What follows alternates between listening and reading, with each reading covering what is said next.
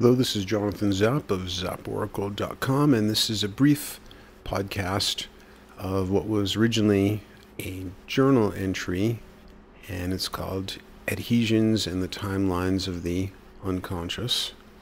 And I'm specifying that it's a journal entry because probably this topic could use much more thorough treatment, but sometimes it's good to get a brief once-over.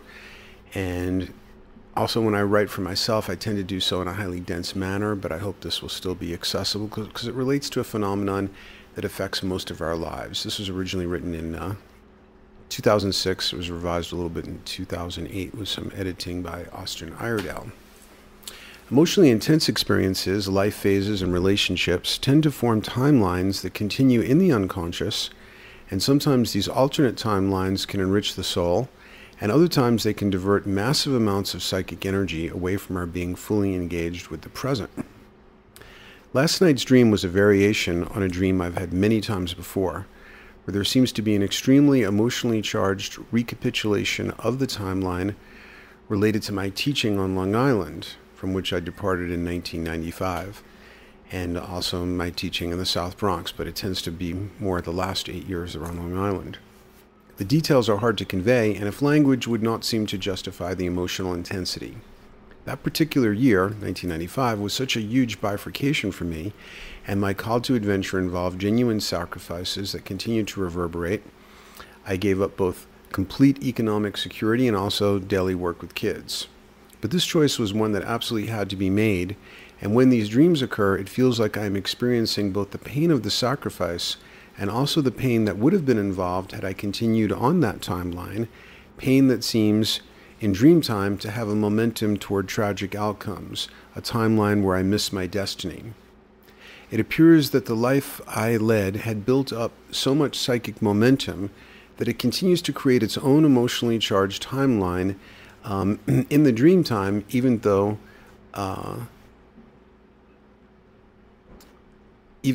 in June it will be 13 years since I have left it in the waking life. And that's now up to 18 years, but I still have dreams about it. Intuition is guiding me in a different direction now, though, asking me where the emotion of the dream is trying to take me. It seems to be showing me an image of the past timeline and past desires, as though they are adhesions, like the little strings of connective tissue that constrict flexibility of the body, constricting the expansion of my soul. As I realize this, I can feel some of these adhesions being torn away. As they begin to release, I experience an intensity of catharsis that seems a lesser version of what some near-death experiencers report about the life review.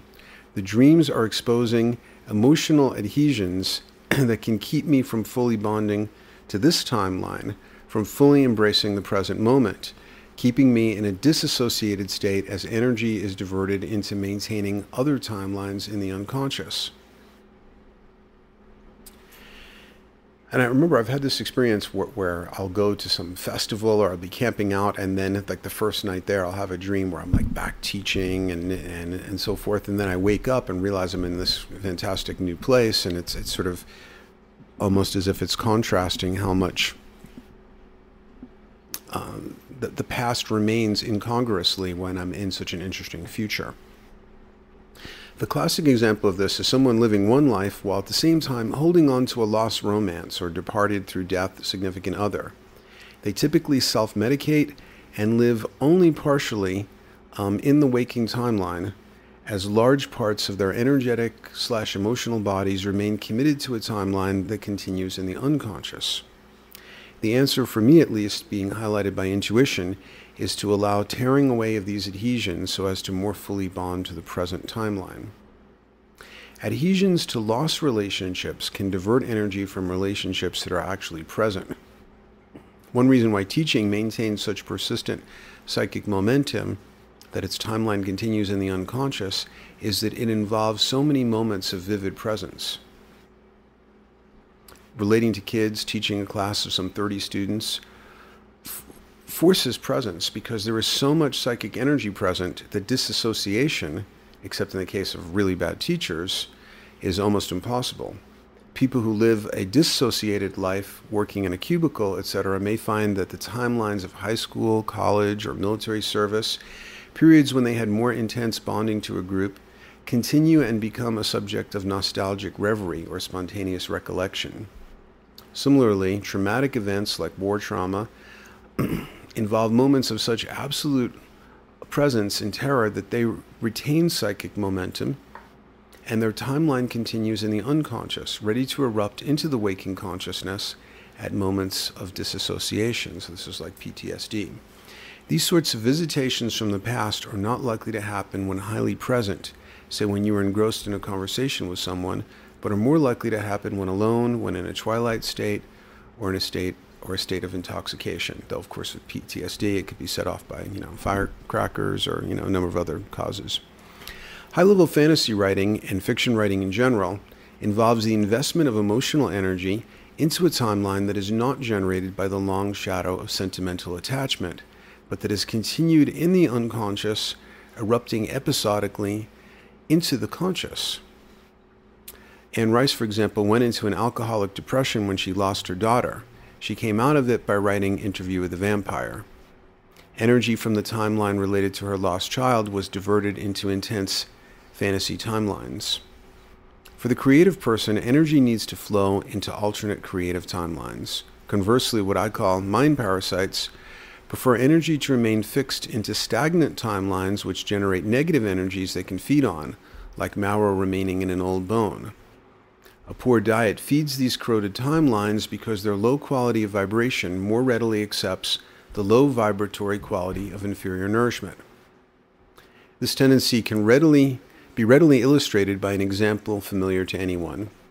We have an old drunk at a bar, and at a certain phase of his drunkenness, the present dissolves and he reminisces about emotionally charged events from the past. Eventually, the present audience dissolves into a blur as well, and whether anyone in a present timeline is engaged or not, he continues to live out these stagnant, emotionally charged timelines, interacting out loud with relationships that exist only in memory, etc. It is as if these timelines are like corroded arteries, but ones that actively accept the low-quality energy of drunkenness and stagnant sentimentality as better than the present timeline.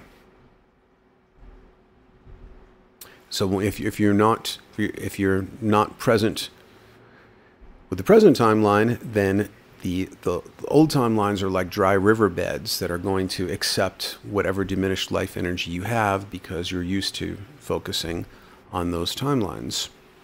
A kind of loyalty to these past timelines exists in the stagnant person. He is married to them and wants the metabolism that feeds these low-quality fires. The heightened energy that people feel when they fall in love or when the muse captivates them has so much greater intensity than usual because energy is flowing into a new and alive timeline and not being reabsorbed into old ones. For the average person, it is the interpersonal relationship that is the main thing that can magnetize energy into the present. Even so, the relationship will quickly become the new point of adhesion, and old arteries will attach themselves so that the new relationship will begin to carry the baggage of past relationships and merge with the old timelines, as well as it having its own baggage in old timelines. The creative person is one of the types able to personify freed up energy, capable of intense focus in the moment. This will be the creative person who can really give himself completely to the muse. Another example of a person with powerful freed up energy is a saint, someone like, say, the Dalai Lama, who is able to be intensely present when they encounter a soul. And often with the Dalai Lama, it might be some security guard or somebody that others aren't noticing. And this intensity is allowed by their not being sentimentally attached to just a few close relationships. Therefore, when they encounter a new person, this freed up energy is able to sharply focus on that particular person and empathically focus while they are the subject of attention. And the person they encounter is likely to be deeply affected by this moment of presence. Of course, the average person will then form an adhesion to that moment of time when they met the saint or whatever, but will not internalize the lesson. He too can move towards such intensity of presence himself by freeing energy from adhesions so as to make it available in the present. Top-flight athletes and others who can get into the zone are able to bring a dazzling focus to the present moment.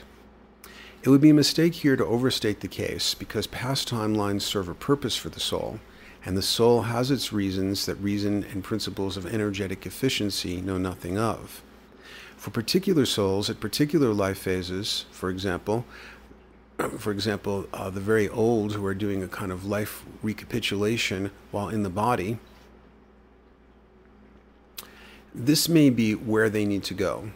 Also, key relationships remain important to the soul even when the other has departed the body or is no longer available. These relationships continue as timelines, and in some cases, these relationships may even develop, evolve, and deepen without the physical presence of the other. Sometimes people can do creative things with the diversion of energy to past timelines. Perhaps the most famous example is Marcel Proust's masterwork, Remembrance of Things Past. The conscious individual has to discern for himself which past timelines are worth the maintenance costs of being left running in the present. Thank you so much for listening. This is Jonathan Zapp of zapporacle.com, signing off.